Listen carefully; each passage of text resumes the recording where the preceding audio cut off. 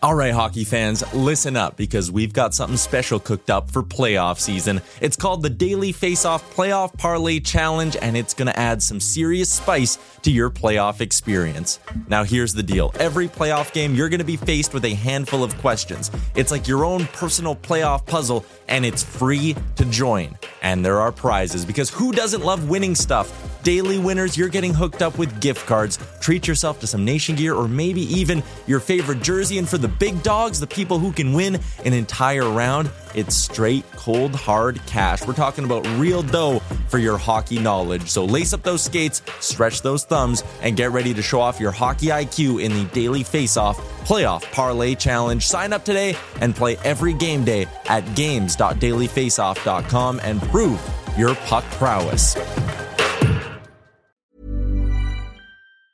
Hey, it's Danny Pellegrino from Everything Iconic.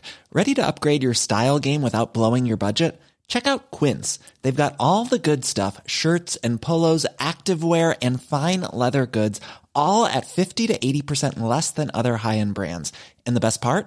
They're all about safe, ethical, and responsible manufacturing. Get that luxury vibe without the luxury price tag. Hit up quince.com/upgrade for free shipping and 365-day returns on your next order. That's quince.com/upgrade. I'm Sandra, and I'm just the professional your small business was looking for. But you didn't hire me because you didn't use LinkedIn Jobs. LinkedIn has professionals you can't find anywhere else, including those who aren't actively looking for a new job, but might be open to the perfect role, like me. In a given month, over 70% of LinkedIn users don't visit other leading job sites. So if you're not looking on LinkedIn, you'll miss out on great candidates like Sandra. Start hiring professionals like a professional. Post your free job on linkedin.com/achieve today. Welcome into Daily Faceoff Live, your go-to source for everything hockey. Live every weekday at noon Eastern.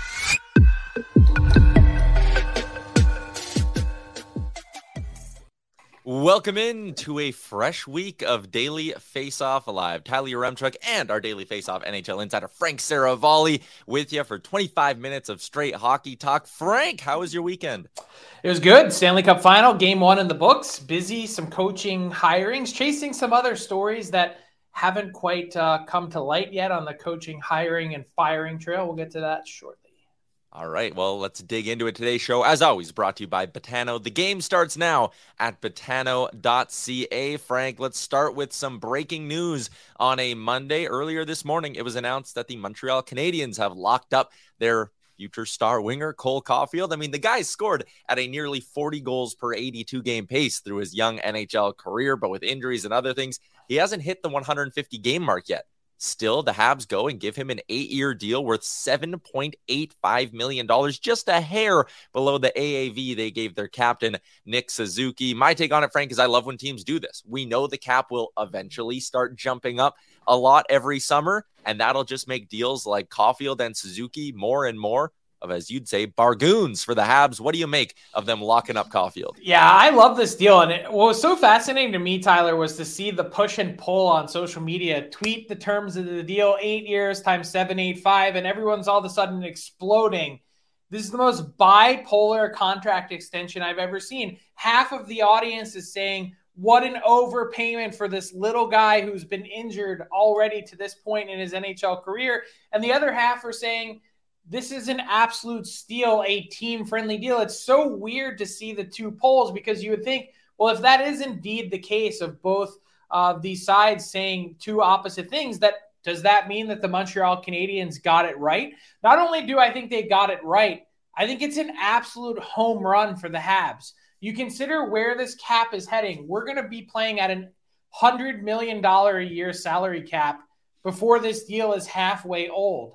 And so you've now purchased the very best years of Cole Caulfield's career from age 22 to essentially 30, maybe 31 he turns by the end of it. Mm-hmm. That's a great buy for a guy that has produced the way that he has, particularly since Marty St. Louis took over. 19 goals in the last 37 games that he played of Marty St. Louis' first year as Canadiens head coach. And then you take a look at the production that he had this past season, 26 goals in 46 games, which was a lost year for almost every Canadian given that the injuries that they all face. So, yeah, has there been some bad luck there? Is there some risk with Caufield, given his size and given the injury factor? Yeah, but that's not really a risk for the Montreal Canadiens because, for one, that contract will be insured, and two, knowing where this cap is heading, he's going to be essentially being paid second line money pretty soon for what could be a 40. And I don't think he's capped at 40 goal scorer. I think this guy can be a 50 goal scorer in short order. Yeah, we saw the graphic, 26 goals in 46 games last year. If he was healthy, he pops home 40 on a Habs team that wasn't even that good, right? So, I mean, really interesting deal. You think about the final 3-4 years about that deal and the Suzuki deal, you could have two absolute studs, top line players locked up for what, like 12% of your salary cap. I think this is just what smart teams do. Quickly before we move on, what else do you think the Habs could get up to this summer? Or now that they've spent all their money, are they just kind of set to run with this group next year? They need to improve their back end. They haven't spent all their money, 82 and change million bucks, and you're forgetting that they have the Carey Price deal that they can put on LTIR. So that knocks them down a bit. So they have space. They need to figure out long-term, big picture, 30,000 foot view, how to fix their goaltending long-term. Sam Montembeault coming off a great Worlds, but how do you improve the back end? You can get the goalie, but if you don't have the defenseman, and I think they've got the depth defenseman part of it solved. You see someone like an Arbor Jacki, for instance, those types of guys, perfect, 5, 6, 7 defensemen. But you need the upper echelon, the 1s and 2s that are so hard to come by. That's really where they need to dig in. And they've got some exciting pieces on the way up front, of course. I think this Montreal Canadiens forward core is a lot better than most would realize. And I think if they get the right pieces defensively, they could be knocking on the door of the playoffs a lot sooner than you might think. Love it. Let's move along to what we saw over the weekend, and we'll start on the ice, where the Vegas Golden Knights won 5-2 in the opener of the Stanley Cup Final. And there were a few interesting takeaways from this one, Frank, but the one that really stood out to me for the first time in 4, 5, 6 weeks, Sergei Bobrovsky looked human as the Golden Knights score 5 goals on their way to jumping out to a 1-0 series lead in the Stanley Cup Final. Since the NHL went to the best-of-7 format, 76% of teams that win game one go on to win the Stanley Cup. A two-parter for you. What stood out to you in game one, and what do the Panthers need to do moving forward to get back into this series? Well, there's a few things that stood out to me from the Panthers' perspective. I can actually answer both questions in one shot. One, they lost the chaos battle in front of the net. They didn't create nearly enough in front of Adin Hill compared to what the Golden Knights did in front of Sergei Bobrovsky. You see the 2 goals from defensemen and the way that they were scored with screens and traffic. That's something they can easily do better. 2, I think they lost their cool a bit, as evidenced by Matthew Tkachuk and the sort of punch of an unsuspecting opponent there in the last 5 minutes of the game. He gets tossed, essentially ruining any chance that they had an authentic chance to come back in that game. Surprised that really wasn't talked about more, given what he means to the team. And, you just compare that to other players in the past losing their cool. And Nazem Kadri, we'd be talking about that for a week. Why not the same for Matthew Tkachuk? They need him to be better. And frankly, he wasn't very good, or wasn't nearly as much of a force in game one as the Florida Panthers need him to be. And then I would say, when you look at this Panthers team overall, like, settle down. You heard Paul Maurice say after the game, just bleep and breathe. That's what everyone needs to do. The atmosphere was electric in Vegas. You see those types of things. They were able to play a feisty game that is kind of rare for a game one of a Stanley Cup final for 2 teams that only meet twice a year. There was a lot of fire and emotion into that game. And what I would say for the Panthers is they were, a bounce here or there away from taking game one. 5-2 is not what that game would indicate. They actually played pretty well. If they had won game one, Tyler, we're having a totally different discussion. They're playing with house money. They won a game that they probably should not have, given the 10-day layoff. And that just tells you how close this is. That said, they have to win game 2, in my opinion. I don't think they can win 4 of 5 against a Vegas team that's been incredibly consistent all playoffs long. Yeah, and that's a good point. I always like to say you're never in trouble till you lose at home, but considering the magnitude of a Stanley Cup final, winning 4 of 5 against this Vegas team would be tough. Also, Mike McKenna would kill me if I did not give Aiden Hill some love for this remarkable stop. Frank, you compare it to last time when the Golden Knights were in the final and Braden Holtby doing pretty much the same thing in the same net to the Vegas Golden Knights, helping the Washington Capitals win the Cup. I wonder if a couple weeks from now we'll be looking back at this Aiden Hill save in a very similar way because it came at an absolutely huge moment in that hockey game. Golden Knights, they are 2-0 in franchise history in game 1s of the Stanley Cup final. Problem is they're 0-4 after that. So let's see if they can do things a little bit differently this time around. I was there at that game in 2018 to witness this save by Holtby. I wrote about it after the game, even though they lost the game. But that save ended up propelling Holtby and the Caps onto the Cup. Let's move along to some off-ice news that we got over the weekend. Commissioner Gary Bettman doing his pre-Stanley Cup final media avail, and a handful of interesting things I'll throw you away, Frank. But first, Bettman seemed adamant the the salary cap is not going up more than $1 million this summer. Can you explain why this makes any sense?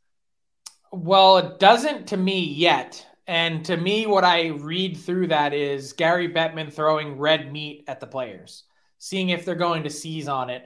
It's a negotiating tactic. The NHL and the NHLPA met last week or 10 days ago, I believe, in New York. I do think one of the things that they talked about was a potential $3 million increase in the cap for this summer. Not decided yet, not done. The NHL, of course, is asking for an increase in the escrow caps, which are already negotiated as part of the salary cap and formula for the next couple years. I don't see the NHLPA budging on that, but I do think that there's a compromise to be had and a way to increase this cap moving forward. So I still am holding out hope that it will change. I don't accept for 1 second that this is a done deal and the cap's only increasing by $1 million. The commissioner and Bill Daly as well. Sorry, talking about the Valeri Nichushkin incident that happened in Seattle during the Avalanche's playoff run. They say he's eligible to play, and they said it was handled properly, to paraphrase it. But is there maybe something the Avalanche need to do in this situation? Yeah, address it. The fact that Valeri Nichushkin left the team under murky circumstances, to say the least. They said it wasn't a discipline issue. They said it wasn't a health issue. Quite clearly, based on the body cam footage and the reporting from the Seattle Times, would indicate that Valeri Nichushkin was also intoxicated in that room. By what? We don't know. But the fact that the league says that they won't be disciplining and the fact that they think the Avalanche have done this right doesn't mean that they still don't need to address it. You can't just show up in September at training camp and, everything's good here, blowing off a morning skate during the playoffs and being under the influence on a game day is certainly something that needs addressing. And hopefully we'll get some answers on that. And quickly, before we move along, there was a little bit of expansion stuff and Arizona Coyotes talk as well. Did any of that stand out to you, or was it more or less exactly what you expected to hear? Did expect to hear that the NHL is continuing to review options in Phoenix. In fact, I'm told downtown Phoenix is where the focus is, working out some kind of arrangement with the Phoenix Suns and their new ownership group about either renovating that arena and the ice plant that's in there, although not perfect because the Coyotes already played there to start their tenure in Arizona. That's certainly something that they're talking about at this exact moment in time. One of the few options that they're considering. I was curious to hear Gary Bettman say that he felt like that they're better able to withstand now than 20 years ago, the idea of this team relocating. I don't necessarily buy that. And you finally heard from Marty Walsh, the new NHLPA executive director, saying with reporters after the Bettman press conference that they need answers. And as soon as the NHLPA shows some teeth here, finally, I think is when we'll begin to get some answers. And one other quick thing, the commissioner deputy commissioner did say that the report has been completed on the Team Canada 2018 World Junior Championship team and the sexual assault from the gala that they had for players. Not really anything new, except that they're hoping to have some punishment and or resolution by the summer. We also heard way back before the season started that the report was, quote, substantially complete then. The fact that this dragged through an entire season and there wasn't any discipline, certainly I raise an eyebrow at that. One more piece of news to get to before we get to the all 32 for today, and it was the news that Mike Babcock is back. Frank Darren Dreger, the first to report that the Columbus Blue Jackets are going to name Mike Babcock as the team's next head coach. They're going to wait until the end of the month for when his contract with the Toronto Maple Leafs is officially up, and yourself and Jason Greger talked about the logic behind that a little bit on the DFO Rundown, which released yesterday. To me, I'm looking at this hire as one, potentially the last shot for Jarmo Kekalainen to get things on track in Columbus, and also a bit of a boomer bust hire, Frank. I think if Mike Babcock, who hasn't coached in quite some time now, if he shows he's changed his ways a little bit, it can add in some more new school elements to his philosophy, then hey, maybe this works and Columbus gets back into pushing for a playoff spot. But this feels like one of those moves where if it goes sour, it's going very sour very quickly. What do you make of this decision? Yeah, I don't know about quickly. It sounds like it's a 4-year deal for Mike Babcock. And I think it speaks, as you said, to the emphasis that the Blue Jackets are placing on this hire. This is Jarmo Kekalainen's last stand. He has to get this right. I'm surprised that there wasn't more heat or pressure on his tenure, especially after spending $80 million last summer. So a significant offseason for the Blue Jackets that resulted in them finishing in the bottom 5 of the league. And I know injuries and things happen, but that can't be the only explanation for why this team hasn't had any sort of, measurable success at any real juncture. They've won one series in franchise history and lost to the Bruins in a year that they loaded up and everyone was saying, oh, look how great it is that Columbus did something. So this is a significant juncture for the Blue Jackets to arrive to. And I also think it's a significant juncture for Mike Babcock as well. You consider 4 years out of the game for one of the most accomplished coaches of his generation. I call him the Tiger Woods for NHL coaches because he's significantly raised everyone's payday, much in the same way Tiger Woods did for every pro golfer. Coaches are paid now routinely $5 million plus based on Mike Babcock and his precedent-setting contract, which, by the way, he's making the Toronto Maple Leafs pay every last red cent on. And I think it's fascinating because what has he learned in the meantime? We all heard the allegations of improper treatment of players, the sort of mental warfare that he had on players. He's admitted that he made mistakes. I also think it's dangerous to judge him and say he's a bad person. Being a hockey coach is not the same as being a paper pusher in an office working 9 to 5. It's a different set of standards and tactics, different language, all those different things. It's not a normal workplace. So adding all those things up, what new tricks will he have learned, if any? And if not, is it going to be the same Mike Babcock? I doubt it. He's a pretty smart guy. I would have to think he's evolved. 3 more open slots, 3 more open coaching spots. That you know of. Ooh, anything? Well, or are you teasing for a future show? No, I'm not teasing for a future show, but 2 places that aren't on this board are the Toronto Maple Leafs, and we don't have any firm decision yet, although we expect Sheldon Keefe to be back. And what happens with a new ownership group in Ottawa with DJ Smith? So there's 2 more potential moves. And what I was working on over the weekend was the New York Rangers, the 3rd team on that list. Nothing official to this point yet, but I think there's lots of speculation over the weekend, especially after the Memorial Cup, that the Rangers will reach out at some point to Patrick Waugh to speak to him. Chris Drury and Waugh, of course, former teammates. That hasn't happened yet to my knowledge. And the Rangers did speak to John Hines late last week as well and had a formal interview after seeking permission from the Preds. So there's the BU connection between John Hines and Chris Drury as well. Played together for 3 seasons at BU. So I don't want to say it's down to a 2-horse race because I think that's oversimplifying it, but I would expect now that the Mem Cup has been handed out and Patrick Waugh has added yet another ridiculous trophy to his case and collection, that there will be interest and maybe not just from the Rangers. Maybe some more on that tomorrow. We're running a little behind, so let's get to this week's edition of the All 32.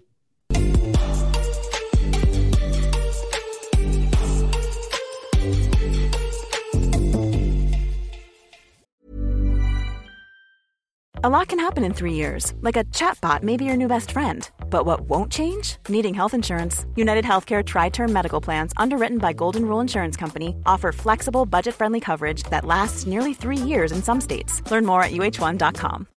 Since 2013, Bombas has donated over 100 million socks, underwear, and T-shirts to those facing homelessness.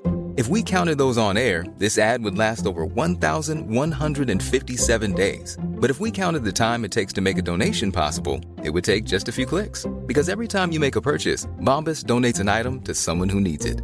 Go to bombas.com/ACAST and use code ACAST for 20% off your first purchase. That's bombas.com/ACAST, code ACAST.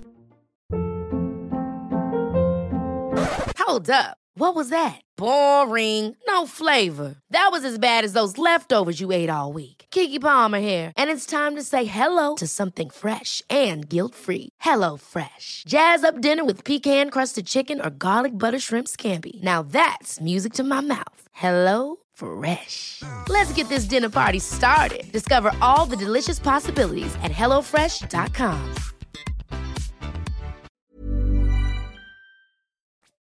This week's edition of the All 32 is brought to you by UFC 289. Coming up this Saturday on pay-per-view, Nunez versus Aldana, and 6 Canadians on the card. It's all happening at Rogers Arena in Vancouver. So let's head out to Vancouver and talk some Canucks. Sat Shaw from Sportsnet 650. Always a pleasure to welcome you into the show. And as we dissect what the Canucks could get up to this offseason, I think it all kind of starts with, how are they going to open up some cap space? Could it be a buyout? Are they attaching assets to bad contracts? Could it be a big trade involving someone like JT Miller? Sat, what do you think is the most likely route that Rutherford and company take here? I mean, I think it's obvious it's going to be trade. They're not going to be buying anybody out, especially not a big contract. It doesn't look like right now, unless something, significantly changes over the next little while. So I'd say it's going to be a trade. But what I find fascinating, and I know, Frank, we've been talking about this, at length every single week on our station. I know you talk about it on DFO cast, and I understand your skepticism. How are they going to make the deals they want to make?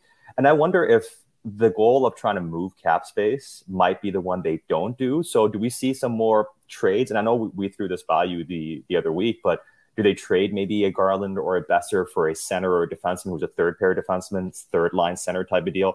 That type of a move might be more realistic unless somehow, some way, some teams see some value in a player like Connor Garland. But given the winger market and given what we're seeing around the league with a flat cap world, it seems like the price for the Canucks to move off salary is going to be onerous. So I wonder if their goal to clear cap space is going to become more of a goal of trying to make trades and find players that fit spots instead of clearing the money.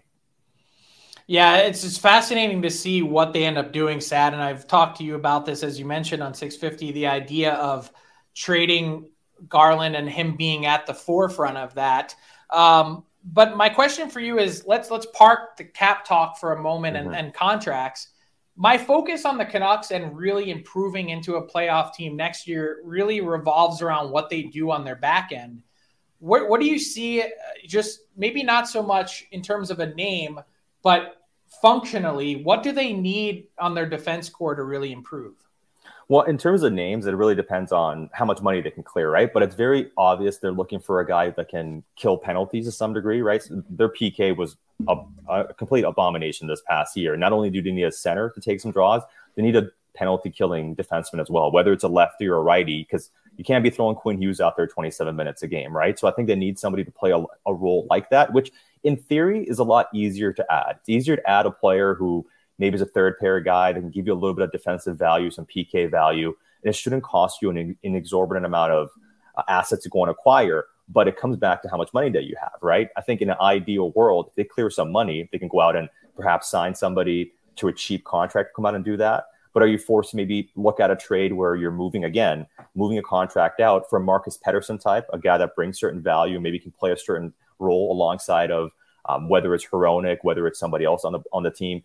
But in terms of them trying to get somebody meaningful, like we talked about before, how do you add money to a blue line that has 7.25 going to Oliver Ekman-Larsson, $6 million going to Tyler Myers? Oh, by the way, you got to pay Filip Hronek more than $4 million after next season if he's going to be here long term. So how do you add? Probably it, right? 7 to 8. I mean, 7's the low end, the high end 8.5, depending on what type of season he has, right? So we're talking about a big salary here. So how do you add to the books unless you get money off the books? Myers eventually is going to go. He has 1 year left on his contract. But I wonder if, as much as Vancouver has this grand plan of perhaps adding a top 4 defenseman, adding a third line center, do you have to kind of settle for kind of just band-aiding it over for a year, finding somebody for a year until the cap space opens up? And I wonder if what we see from Vancouver is maybe a more along the lines of what we saw last year, where they make 2 or 3 trades that set up something else down the road, right? Maybe you make a trade to take a bit of a loss, like the Dickinson one, allow them to go out and make the Ethan Bear trade, allow them to do other things potentially. So you pay a price, and then over 2 or 3 or 5 or 6 months, you're able to make that back. But everything's kind of in a holding pattern for Vancouver until they can clear some money out.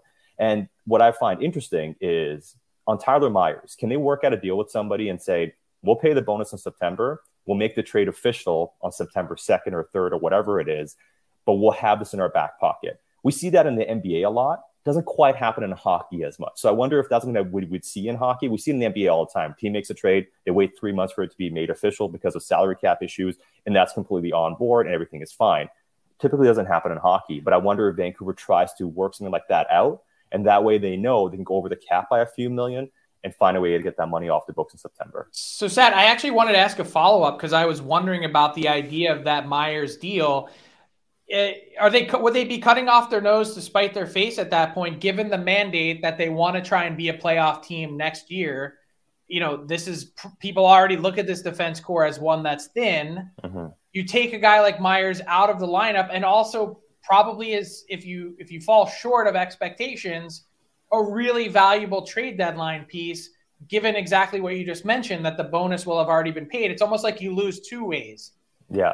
Well, and that's the issue where Vancouver finds itself, right? Eventually, they're going to have to take a loss, right? It's either you pay an asset to get rid of money now, or you punt on a player who could be an asset in 2 or 3 months. And the other guy, I think, who fits a similar mold, obviously not as onerous and doesn't have the bonus coming to him, is Anthony Beauvillier as well. You can probably move him now, maybe give up something, maybe not a lot, but you get the money off your books. But come the deadline, let's say he's on pace for 50 points. Let's say he's on pace for 20 goals. He's probably getting you a second plus at the deadline. He's the type of player teams will be after. So do you punt on getting assets in 6 or 7 months versus trying to make your moves today? And that's why I wonder, maybe the best move you can do, and I know it's not fun nor sexy, but sign a couple of cheap guys, just patch it over a little bit, and then try to make some trades during the season. Because I don't subscribe to the theory of you have to hold on to your guys if you're in a playoff spot. I think that's complete bunk. I think just looking at things in a one-way type of aspect. And we see it all the time. Smart hockey teams. We saw with the Leafs, didn't quite work out, but they traded a Pierre Engvall, created space to make other moves. They could, in theory, Vancouver, move a Myers, move a Beauvillier at the deadline, get some assets back, and maybe make a longer-term play for somebody at the deadline and still be in a playoff spot. So I think having the flexibility and the actual assets is the most important thing. But it comes down to Vancouver's true desire to hit the ice, skating fast next season. And if that's an organizational plan, maybe they're willing to pay a little extra to make that happen. But that hasn't really been their MO, generally speaking, outside of the Dickinson trade, which they were forced to do because they were up against the cap when the season was about to begin a couple of days later.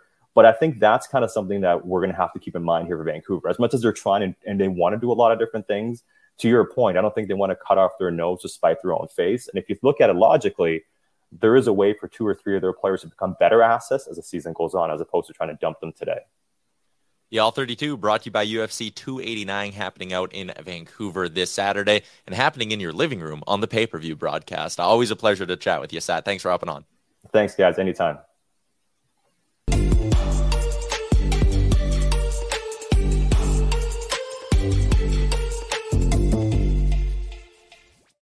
Frank, crumple up the inbox question we had prepped. Throw it in the garbage. We have breaking news. The Anaheim Ducks have named a new head coach. It is Greg Cronin getting the gig. What do you make of this hire?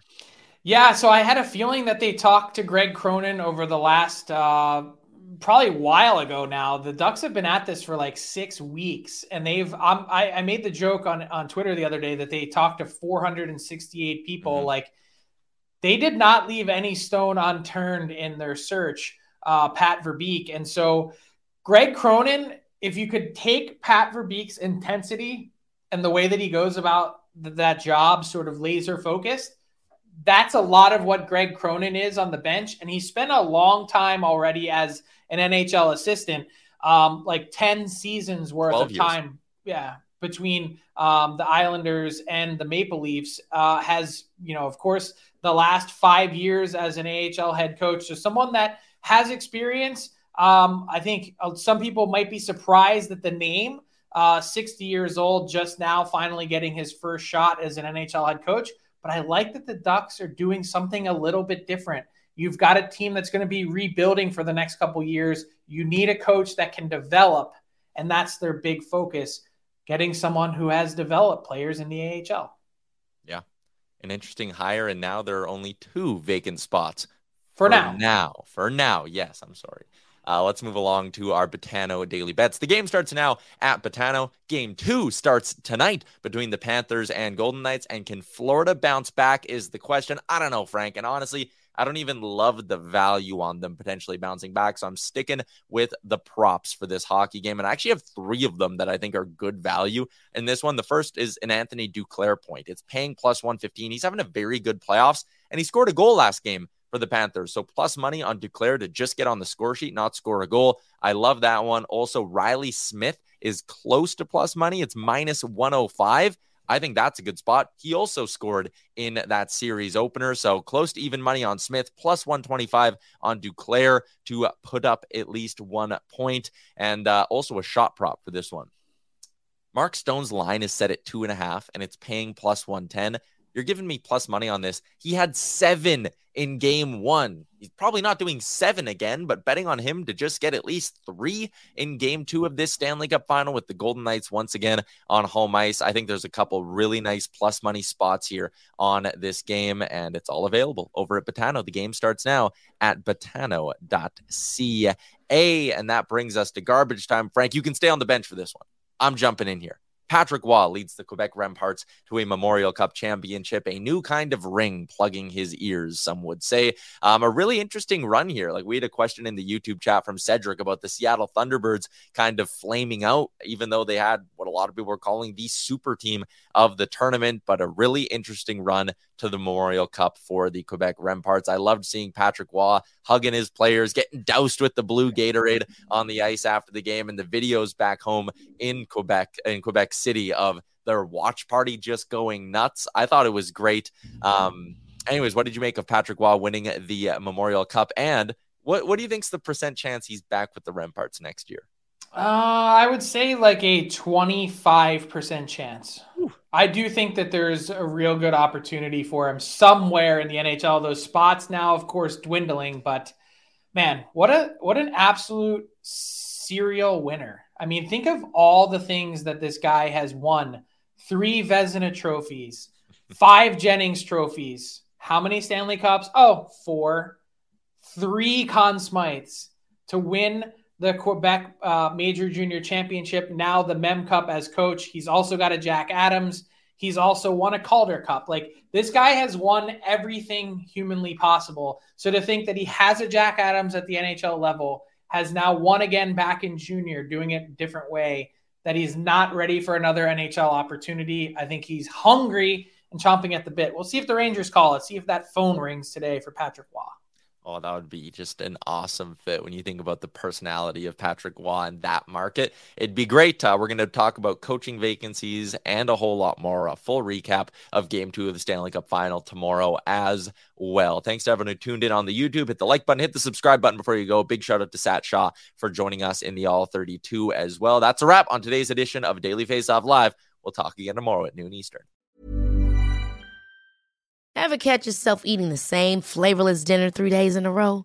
Dreaming of something better? Well, HelloFresh is your guilt-free dream come true, baby. It's me, Keke Palmer. Let's wake up those taste buds with hot, juicy pecan-crusted chicken or garlic butter shrimp scampi. Hello Fresh. Stop dreaming of all the delicious possibilities and dig in at HelloFresh.com.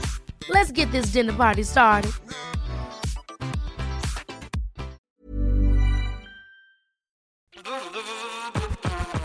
All right, hockey fans, listen up because we've got something special coming your way this playoff season. It's called the Daily Faceoff Playoff Parlay Challenge, and let me tell you, it's going to add some serious spice to your playoff experience. Now, here's the deal. Every playoff game day, you're going to be faced with 4 questions. It's like your own personal playoff puzzle. And here's a sneak peek into some of those questions we'll be firing your way. First up, you got to pick the winning team. That sounds simple, right? But there's more. You got to decide if the total amount of goals in the game will be over or under a certain amount, and that's where the real strategy starts to kick in. Next up, you're picking who's going to find the back of the net first, and you're going to want to be careful because that's one that could be cooked early on in the game. And finally, you got to predict which period is going to be the highest scoring. Will it be a barn burner in the first, a shootout in the second, or a nail biter in the third? That's up to you to decide. Now let's talk about prizes, because who doesn't love winning stuff? For the daily winners, you're getting hooked up with gift cards to treat yourself to some fresh Nation gear, and you might even win a jersey from your favorite team. And for the big dogs, those who can win an entire round, it's straight, cold, hard cash. We're talking real dough for your hockey knowledge. So lace up those skates, stretch those thumbs, and get ready to show off your hockey IQ in the Daily Faceoff Playoff Parlay Challenge. Play now at games.dailyfaceoff.com and prove your puck prowess.